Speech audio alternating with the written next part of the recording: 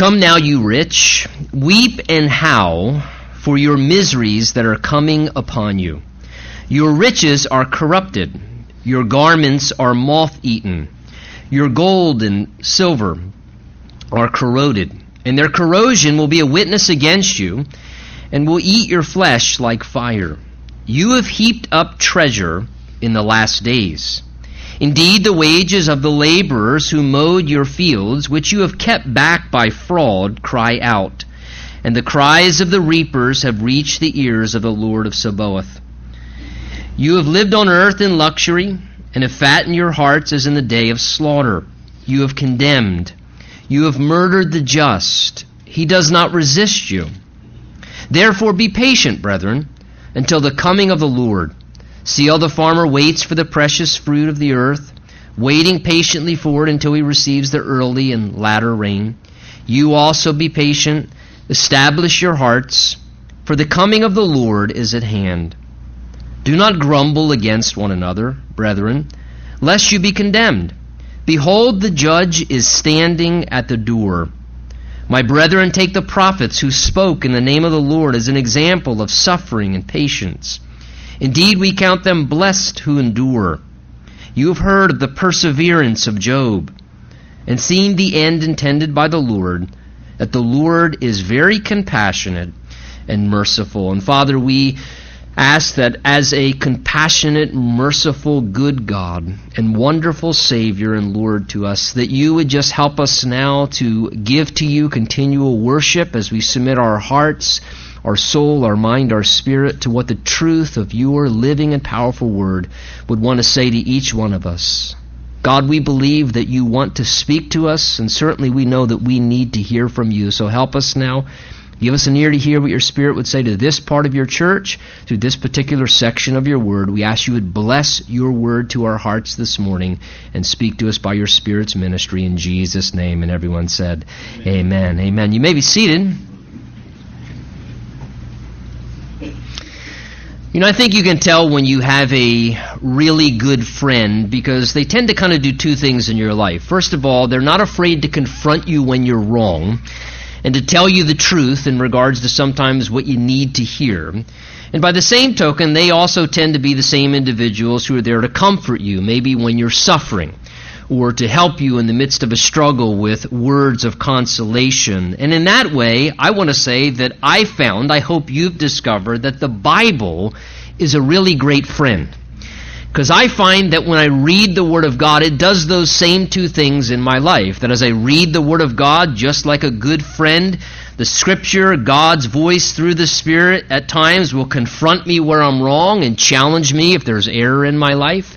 And by the same token, God's Word is a wonderful source of comfort so often to help us when we're suffering, or to speak words of encouragement to us in our times of struggle or difficulty. And we see that very thing going on in our passage this morning. There's some confronting of error, and there's some comfort regarding suffering and struggling. This section, almost important to think about for a moment before we begin to unpack the verses together. Basically what we have going on here is this. James is addressing a problem or an injustice that was happening in the society in the day in which he was writing to these believers. And the injustice, the problem that was happening, really was taking place between the two basic classes of people in that day. An idea of a middle class wasn't really something that existed in that ancient culture. There were typically two classes of people in the ancient world. You usually had the super wealthy or the rich, who were typically the landowners and the property holders, and they controlled the majority of the money and used also their power and influence to, in a lot of ways, at times manipulate and control what happened among the society as well. And then the other class was typically what we could call, in many ways, the working poor. Those who worked, and they worked hard, but yet they, despite their work, and somewhat lived in a more impoverished condition. They labored hard in the fields and the properties of the rich and received daily wages just to exist and get by day by day. And many of the ungodly rich, obviously not being in a relationship with the Lord, we can tell from the text, had no regard for God, And so they had no regard for people. They didn't care about people and the way that they treated them. They just usually wanted to greedily enrich themselves. And so they would oppress and they would mistreat the poor working class who served them in their fields, many of whom, most in this day that James is writing, many of the believers were more a part of that working poor in that day in the ancient culture in the early church. So many of the believers who James tries to encourage in the second half of our passage were these day laborers undergoing suffering and mistreatment and oppression by the rich landowners, and were undergoing struggles and feeling rather disheartened, so James tries to encourage them in this passage. In fact, back in chapter 2, James even kind of alluded to this a little bit when he was writing to the believers, telling them not to show favoritism to the rich or the wealthy person who might wander into their assembly meeting on occasion. If you remember back in chapter 2, James had mentioned there regarding the rich, he said, "Do not the rich oppress you and drag you into the courts?" That is, they take advantage of you and use their power to capitalize on your misfortune. And he said as well regarding the rich, "Do they also not blaspheme that noble name by which you're called?" So he was saying, why would you show special favoritism and cater to someone just because they're wealthy when they're one of the greatest enemies of the Lord Jesus who you love, and often mock and blaspheme the name of the Lord? So what James is going to do here in verses 1 through 6, he basically is rebuking or he's confronting the error, the wrongdoing of the ungodly rich. And then in verses 7 through 11, he then offers encouragement and counsel to the suffering believer undergoing those mistreatments. So look with me in verse 1 as we begin to look at this. He says, "First of all, come now, you rich, weep and howl for your miseries that are coming upon you. Your riches are corrupted, your garments are moth-eaten, your gold and silver are corroded, and their corrosion will be a witness against you, and will eat your flesh like fire." He says, "You have heaped up treasure in the last days." So James here is addressing, as I said, sort of the self-indulgent, cruel, rich person who very clearly, it seems from our text here, it appears by their actions that these are not believers. These are not Christians. These were individuals who, it seems, may have periodically attended the assembly meetings of the believers, whether they were just trying to keep a status in the culture or maybe a pulse on what people in the community were doing, or maybe they just liked at times the additional attention. They would at times, it seems, frequent or gather with the people of God, but we can tell from looking at this that their hearts were completely dull spiritually. They had no love for God or love for people, despite the fact that they may have attended a gathering of God's people. They loved their wealth as their God. And because they loved their wealth as their God, that's why they often mistreated people. And James is going to indict and expose them for their error, and he's going to warn them of the consequences that were coming upon them for the wrongdoing that they were participating in. And let me just say this at the front side of this. It's very important, I think, at a moment like this to say that God and the Word of God do not condemn wealth and do not condemn people for being rich or being wealthy. The Bible does not teach that it is wrong or sin to be an affluent person, to be wealthy, to be successful in any way. In fact, Deuteronomy chapter 8 says that God gives people the power to create wealth. One of the spiritual gifts, one of the gifts of the Spirit the Bible mentions is the gift of giving, an actual supernatural spiritual gift. Let me just say something. If you don't have nothing to give, you can't have the gift of giving. Typically, the people who have the gift of giving a lot of times are those who God has blessed and endowed with a real ability maybe to generate wealth, and they have excess, and they understand a right perspective on money, and they realize, God, you have blessed us so that we might help and minister to people in the world because we have the ability to be able to do that and to use our resources as a helpful tool in that way. Again, when we read the Scriptures, we don't see wealth and godliness as mutually exclusive. In fact, we see many examples in the Bible of godly men who also were very wealthy. For example, we see Abraham, godly man, the father of faith, and yet very wealthy. Isaac and Jacob were both endowed with great wealth. Joseph, who loved the Lord, became a very wealthy individual. David and Solomon. When you come to the New Testament, there's Joseph of Arimathea. Again, these individuals who loved the Lord, they were godly and yet wealthy simultaneously. And the Bible, even in 1 Timothy 6 particularly, gives instruction, as well in other places in the New Testament, specific instruction to those who were rich among the church, indicating there would be the existence among the church of Christians who were maybe poor, Christians who were kind of maybe in the middle, and that there would be some believers who loved the Lord and yet were wealthy among the body of Christ, and so instructions giving. So let me just say, being wealthy is not something that's wrong. It doesn't mean you can't be spiritual. It's not something you should even feel guilty about. It's an important stewardship. It's something that should be managed wisely, and recognize that it's something that should have careful management under God's direction of how you would utilize that. What God does condemn in the Bible, what God does challenge, is a wrong attitude towards money, or a wrong attitude towards obtaining and possessing wealth. It leads to things like pride or greediness or selfishness of how you would utilize that wealth, or too much love for wealth, or too much confidence in one's bank account or in one's resources. Again, 1 Timothy 6 addressing the value of contentment and a warning regarding money. Listen to what it says. It says, those who desire to be rich fall into temptation and a snare, and into many foolish and harmful lusts, which drown men in destruction and perdition. For the love of money is the root of all kinds of evil, for which some have strayed from the faith in their greediness, and pierced themselves through with many sorrows. So again, we just see these warnings of the wrong attitude towards wealth. It doesn't say money is the root of all evil. It says the love of money.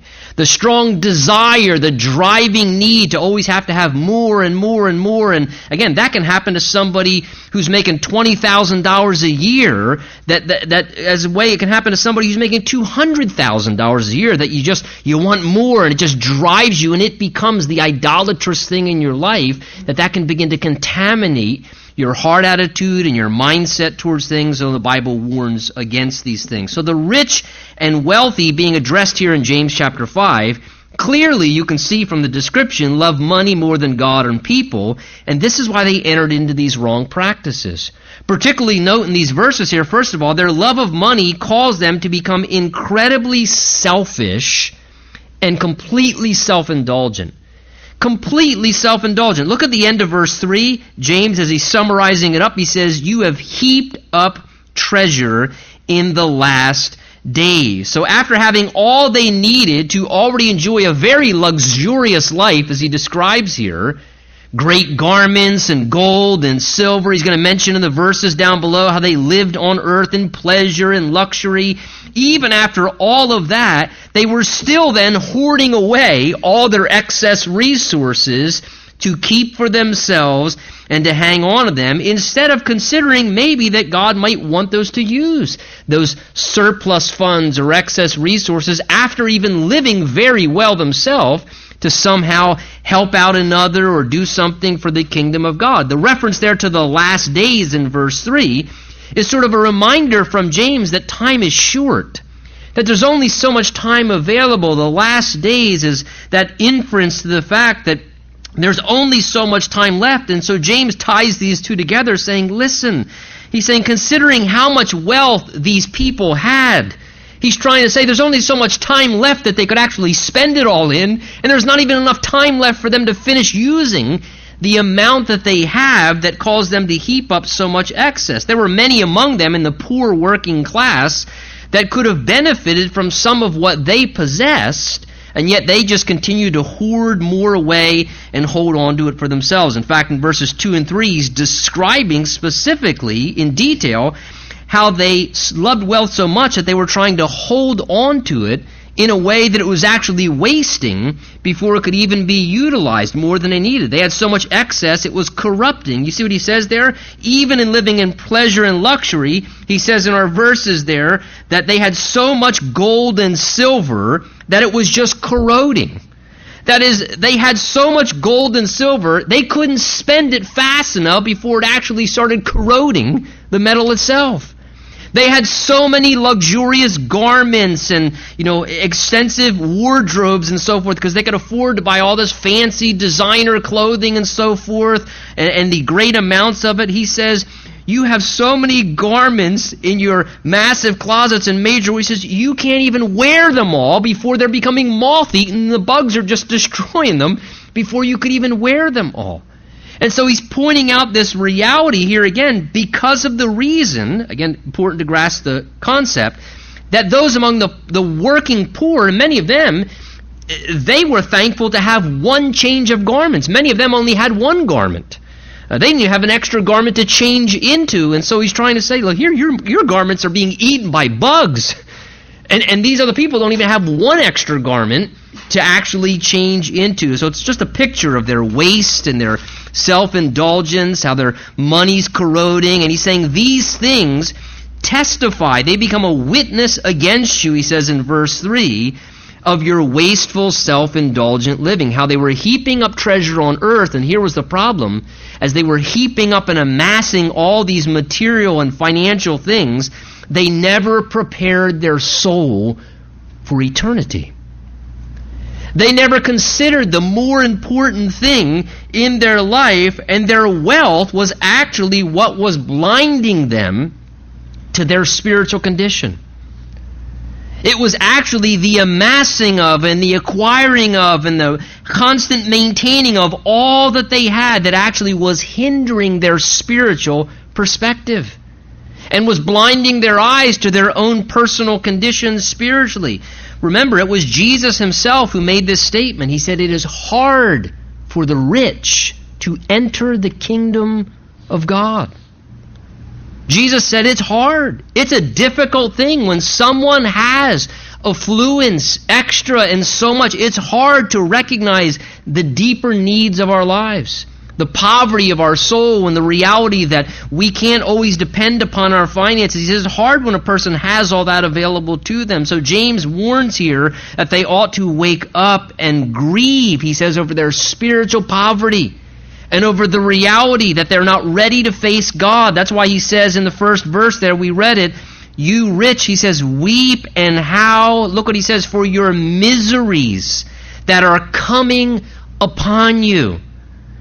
James says you don't recognize, you ought to be grieving over the judgment of God that's coming upon your life, because as you've acquired all this stuff, you've never done anything to make any preparation for the condition of your soul, or to be ready to face your Maker one day. The riches they accumulated could do nothing to help them in the day of judgment that was coming.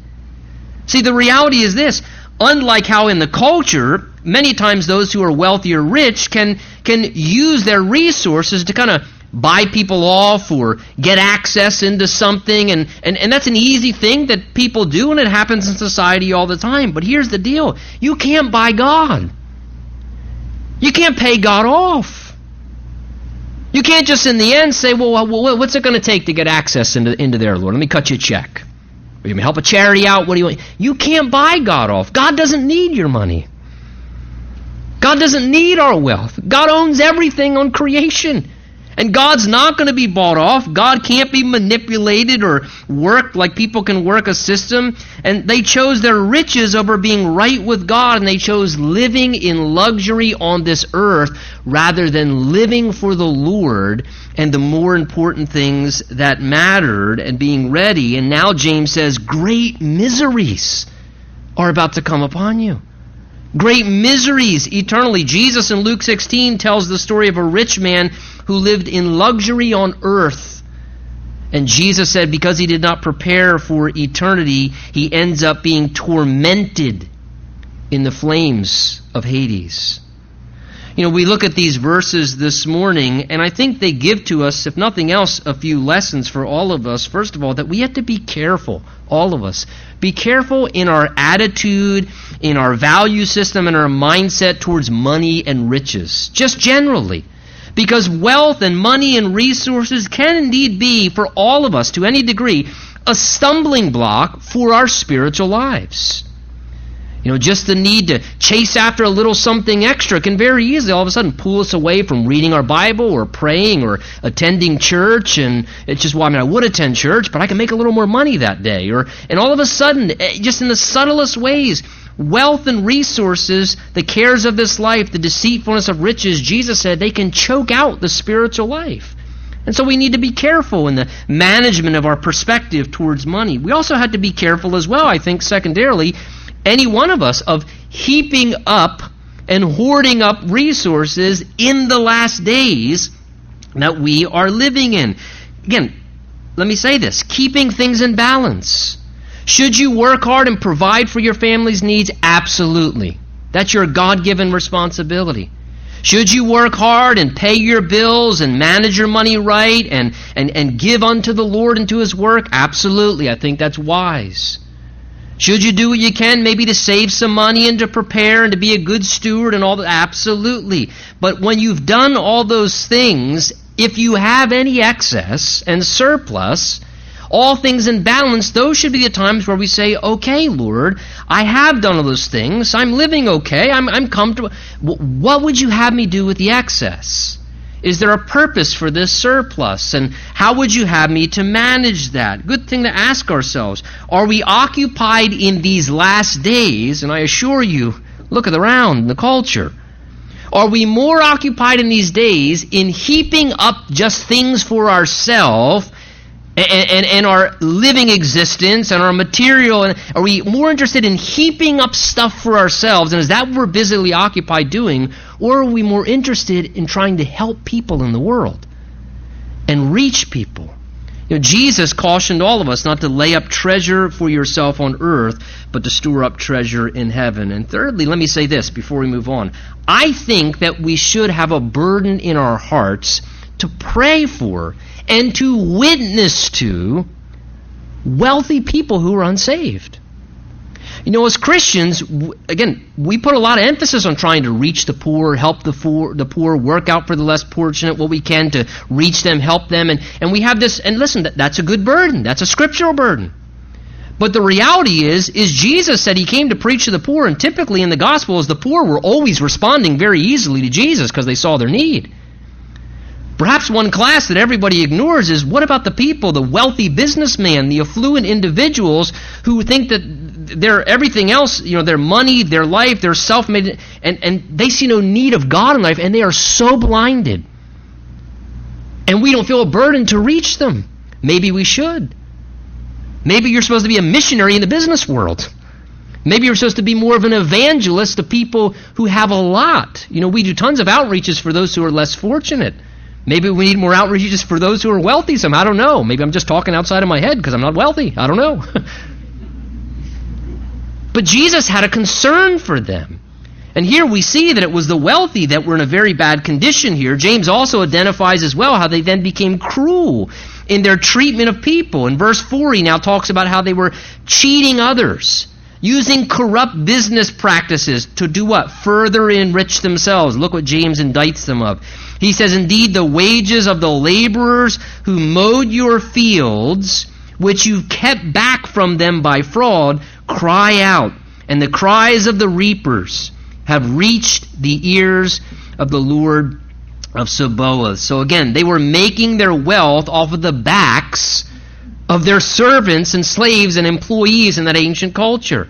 What they were doing was manipulating the hard-working people, the laborers, by corrupt business practices to further enrich themselves.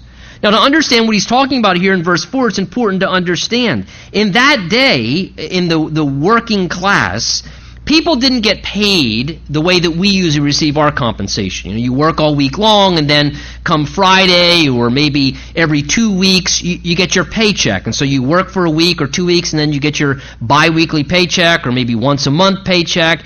in this culture, the way they operated was very different. The laborers in the fields were what we would, in a sense, kind of call per diem workers. That is, they got paid per day for the work they did that day. Typically, there was an arranged amount decided and agreed upon of what would be paid to the laborer for his full day of labor. And at the close of the day, they then received their payment and their compensation at the end of the day. It was an honest day's pay for an honest day's work. And if you wanted an honest day's pay, you needed to get out there and do an honest day's work. And so there was this daily payment, and that daily wage, understand, was they received that money at the end of the day. Usually that daily wage for a day's work was usually just enough to then maybe go to the local market to buy some supplies and some food to then go home and supply a meal for your family to be sustained and to survive through another day. And then each day that process would just repeat itself.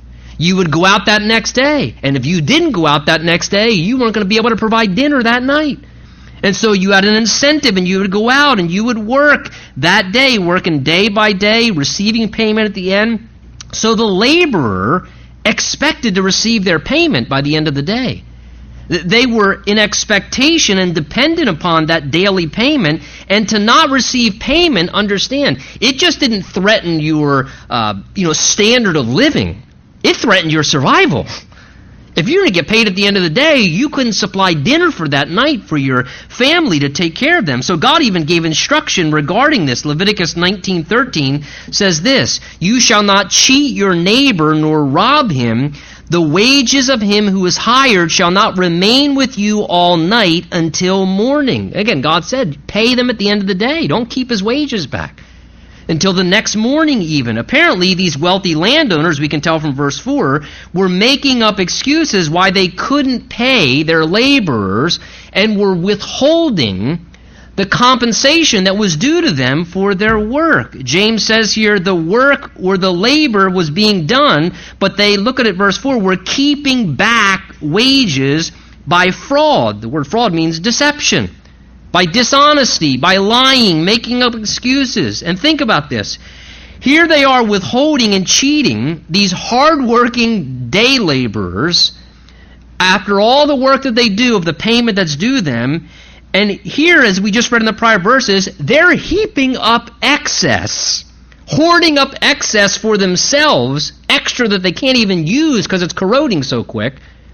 And he says, here you are heaping up, and you're cruelly withholding and robbing people who are workers of money. This violated the word of God, and it transgressed the heart of God who cares about people. Again, Deuteronomy 24 addresses this. It says, "You shall not oppress a hired servant who is poor and needy, whether one of your brethren or one of the aliens in your land. Each day you shall give him his wages, and not let the sun go down on it, for he is poor, and he has set his heart on it, lest he cry out against you to the Lord, and it be a sin to you." So James rebukes them here for this violation, which was just cruel mistreatment of people. It was taking advantage of people to try and further enrich themselves by corrupt practices. And he warns them they're not getting away with it. He says at the end of verse 4 there, the cries of these reapers have reached the ears of the Lord of Sabaoth. That term there is a term of reference to the Lord of hosts. The idea is the one who's in authority over all the angelic realm. And James is saying, listen, don't think you're getting away with it, because the Lord sees what's going on. And the Lord will hold you to account for it. And again, by way of application for our lives as believers, I think there's a few things we should consider in light of this. First of all, as believers, may we never, God help us, may we never be guilty in our lives of withholding compensation that is due to someone for work that they've done for us. Whether it's a repair person that comes and does work, or somebody who does some work on our property, or somebody who renders some service, and then we're holding back money that is justly due to them, or an employee that we should be paying if we operate a business and paying them properly. May we never, as God's people, be guilty of holding back resources, maybe even in regards to certain debts and obligations that we've created by financial decisions, and perhaps we're holding back and withholding by fraud and not making proper payment in ways that we should. We shouldn't be doing that as God's people. We also need to be careful as God's people as well, that if ever we mistreat someone and cheat them in some way and we think they're getting away with it, to remember, just like here, the Lord sees that.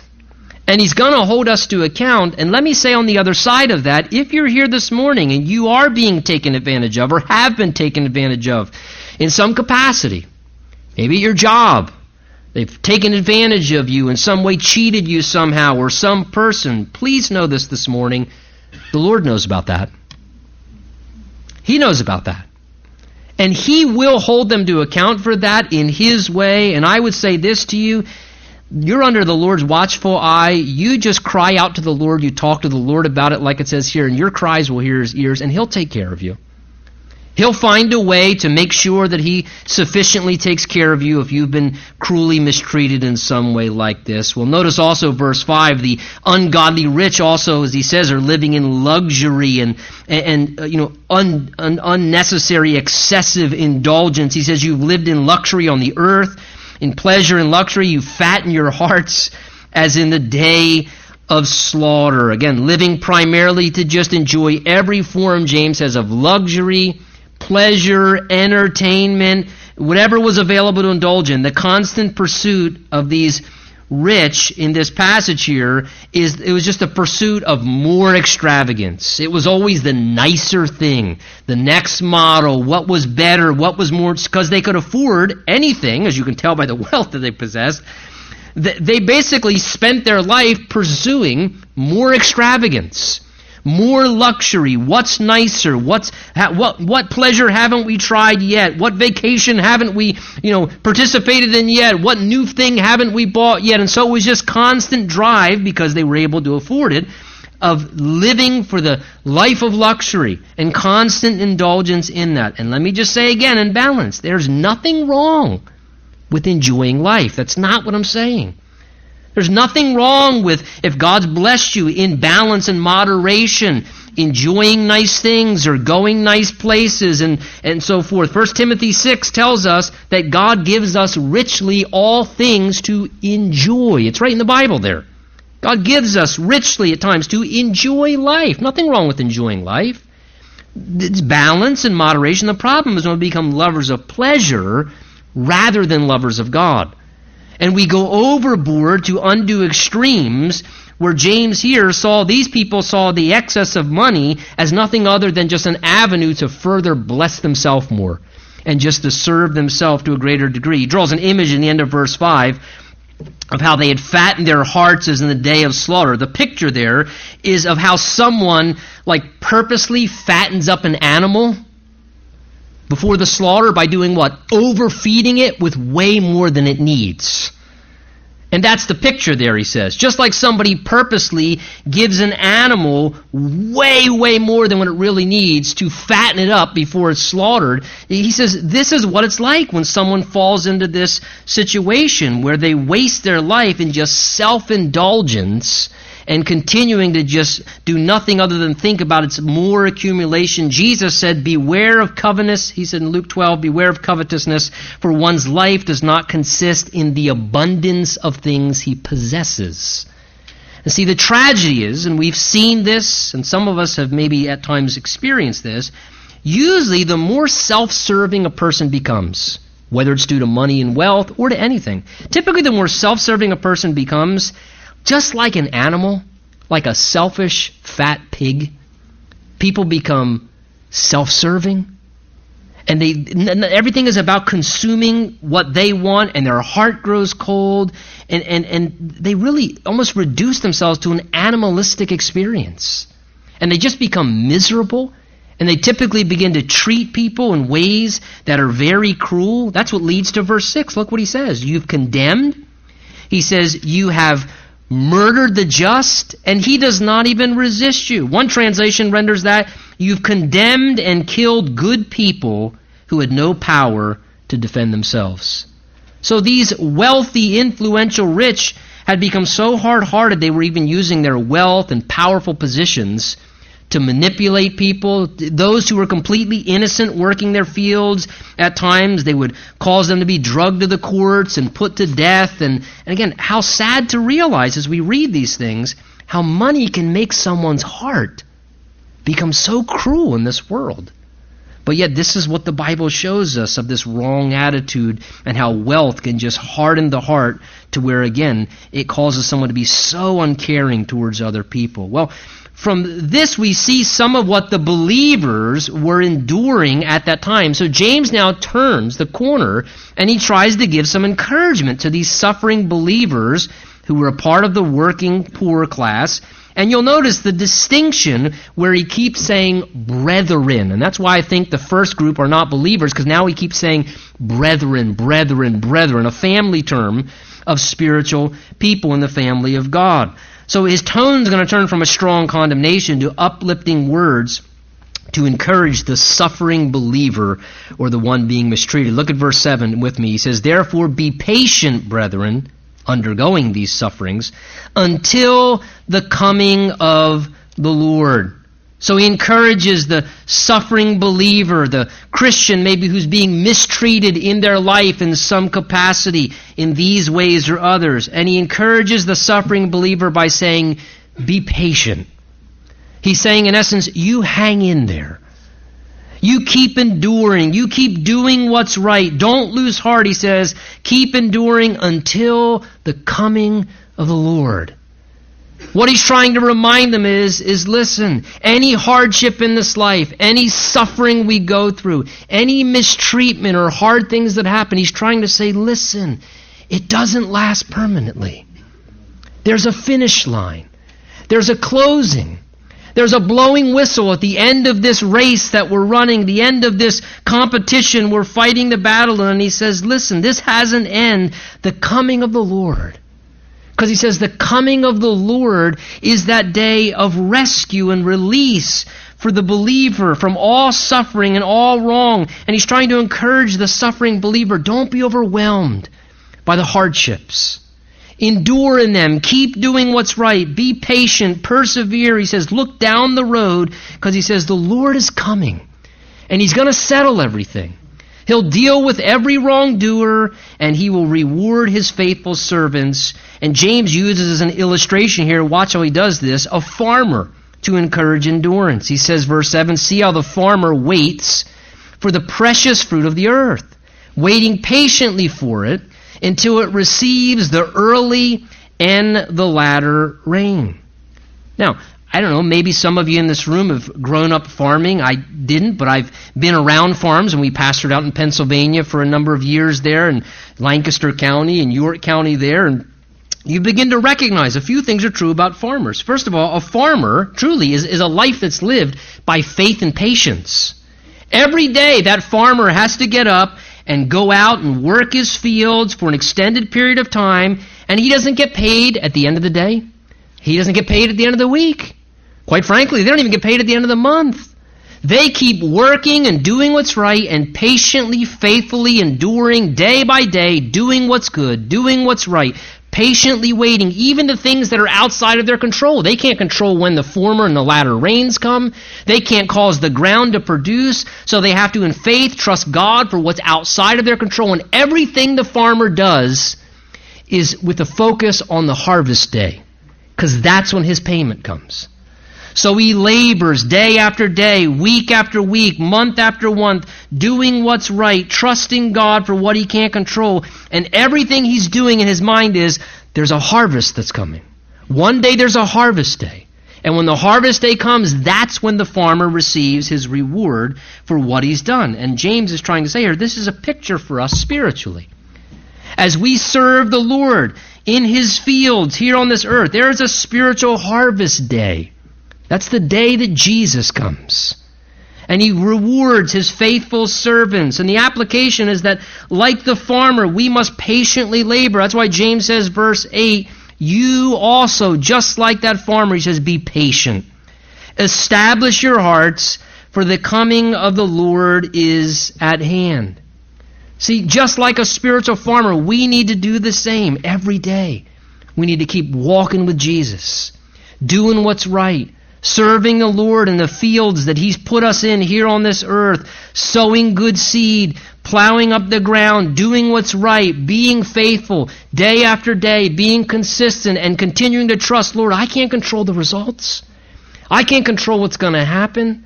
But faithfully and patiently just continuing to do what's right and do what's good, and knowing in faith that there's a spiritual harvest day that's going to come. And knowing that this is what we're serving for.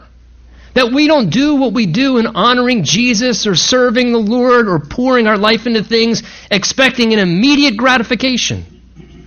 But realizing that what we do is not for immediate gratification or immediate recognition, but for an eternal reward.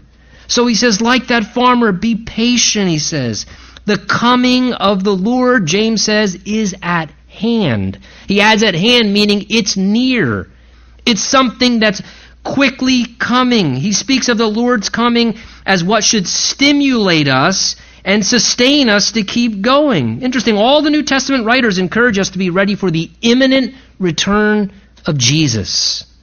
And the imminent return of Jesus means that Jesus could come at any hour. And as we look at our world and the signs of our times, I don't understand how the Lord can wait a whole lot longer. I don't understand how he can last a whole longer before the harvest day when he returns. And I'll tell you something. You know, I've played sports and you watch sports. There's something very comforting and inspiring when you know that a race or a competition or a fight is almost over. And maybe you can watch the clock and you see it ticking down and you're tired and you're weary and you're exhausted, but you realize, look, it's almost done. It's almost done. And there's something about that when you have the recognition that that final whistle is going to blow, where you can push a little bit harder one more time because you know it's not going to last forever. And Jesus says to us in Revelation 22, behold, I'm coming quickly.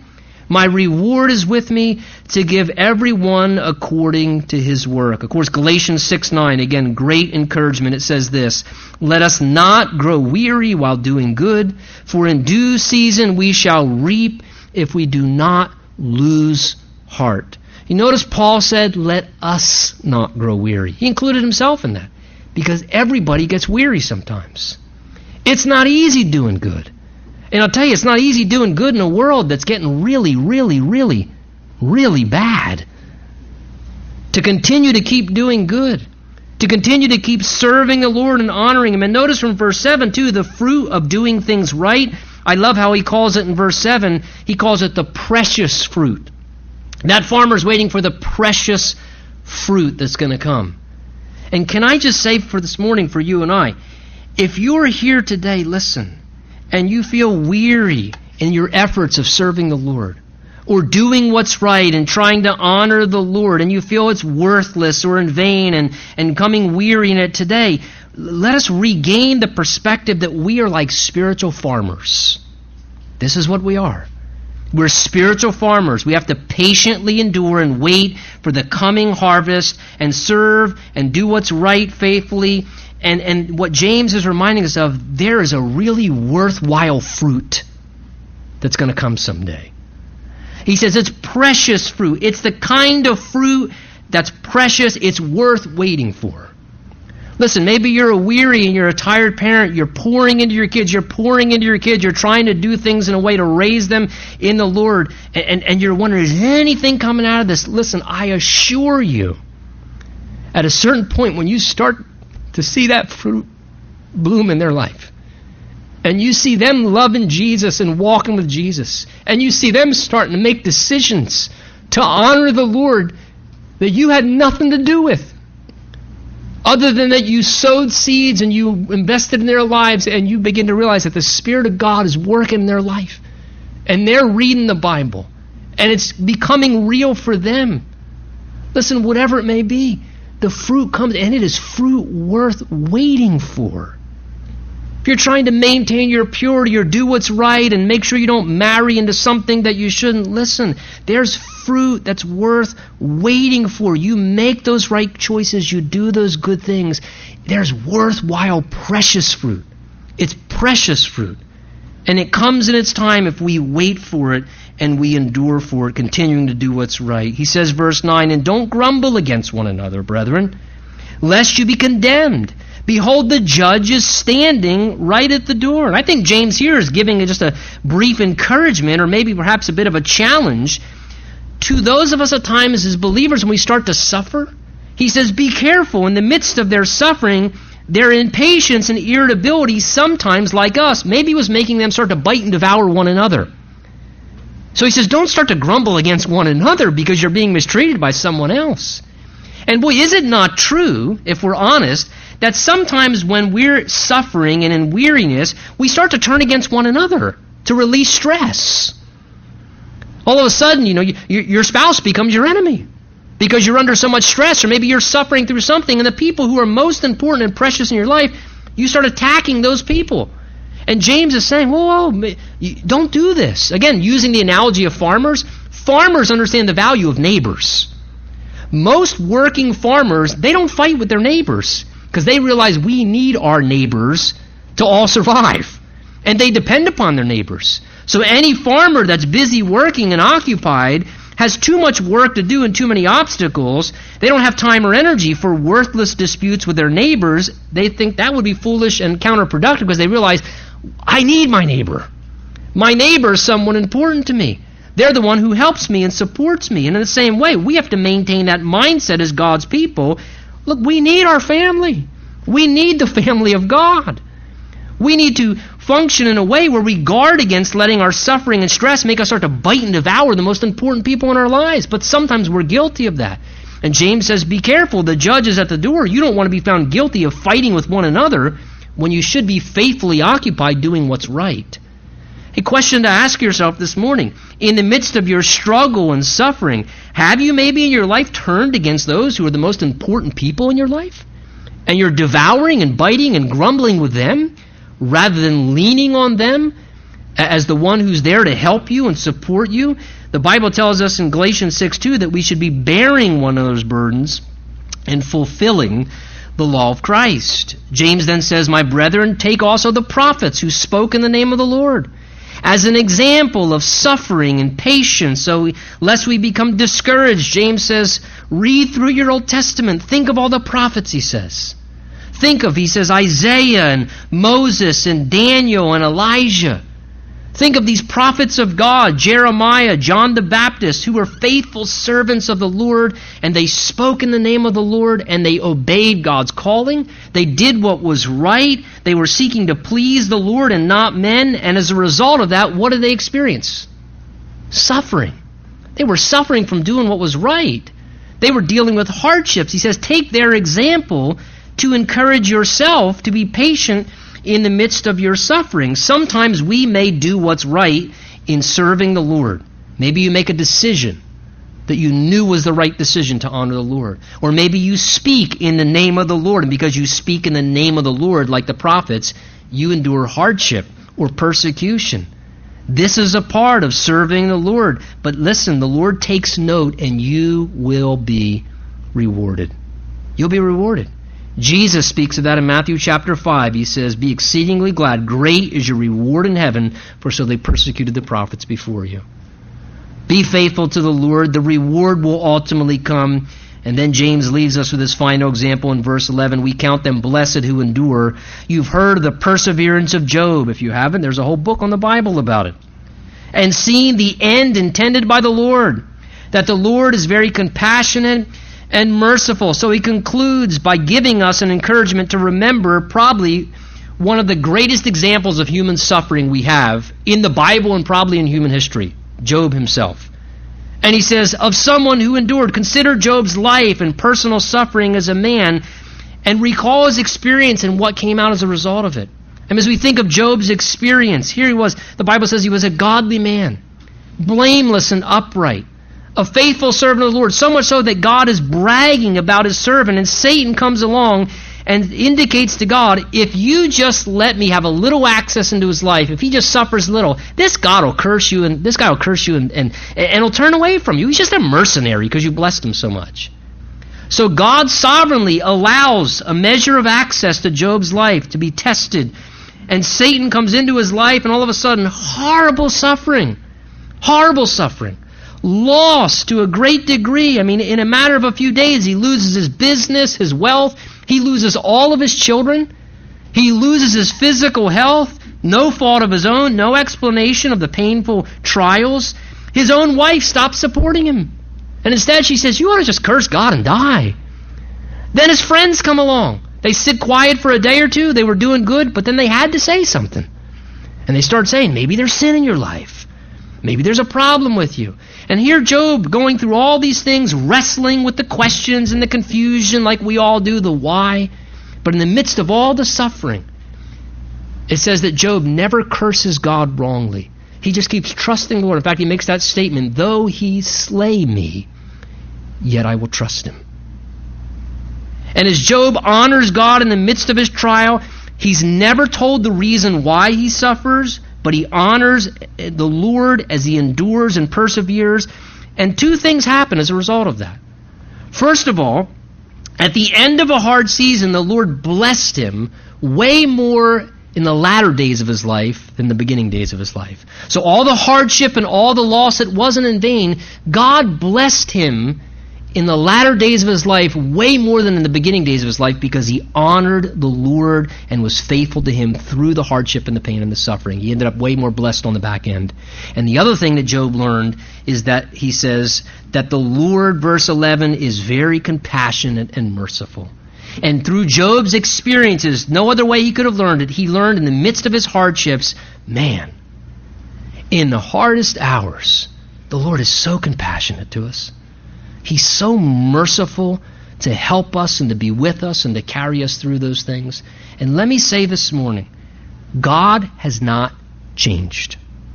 He loves you just as much as he loves Job. And those experiences can be yours as well. Honor the Lord in the hardships. He'll take care of you.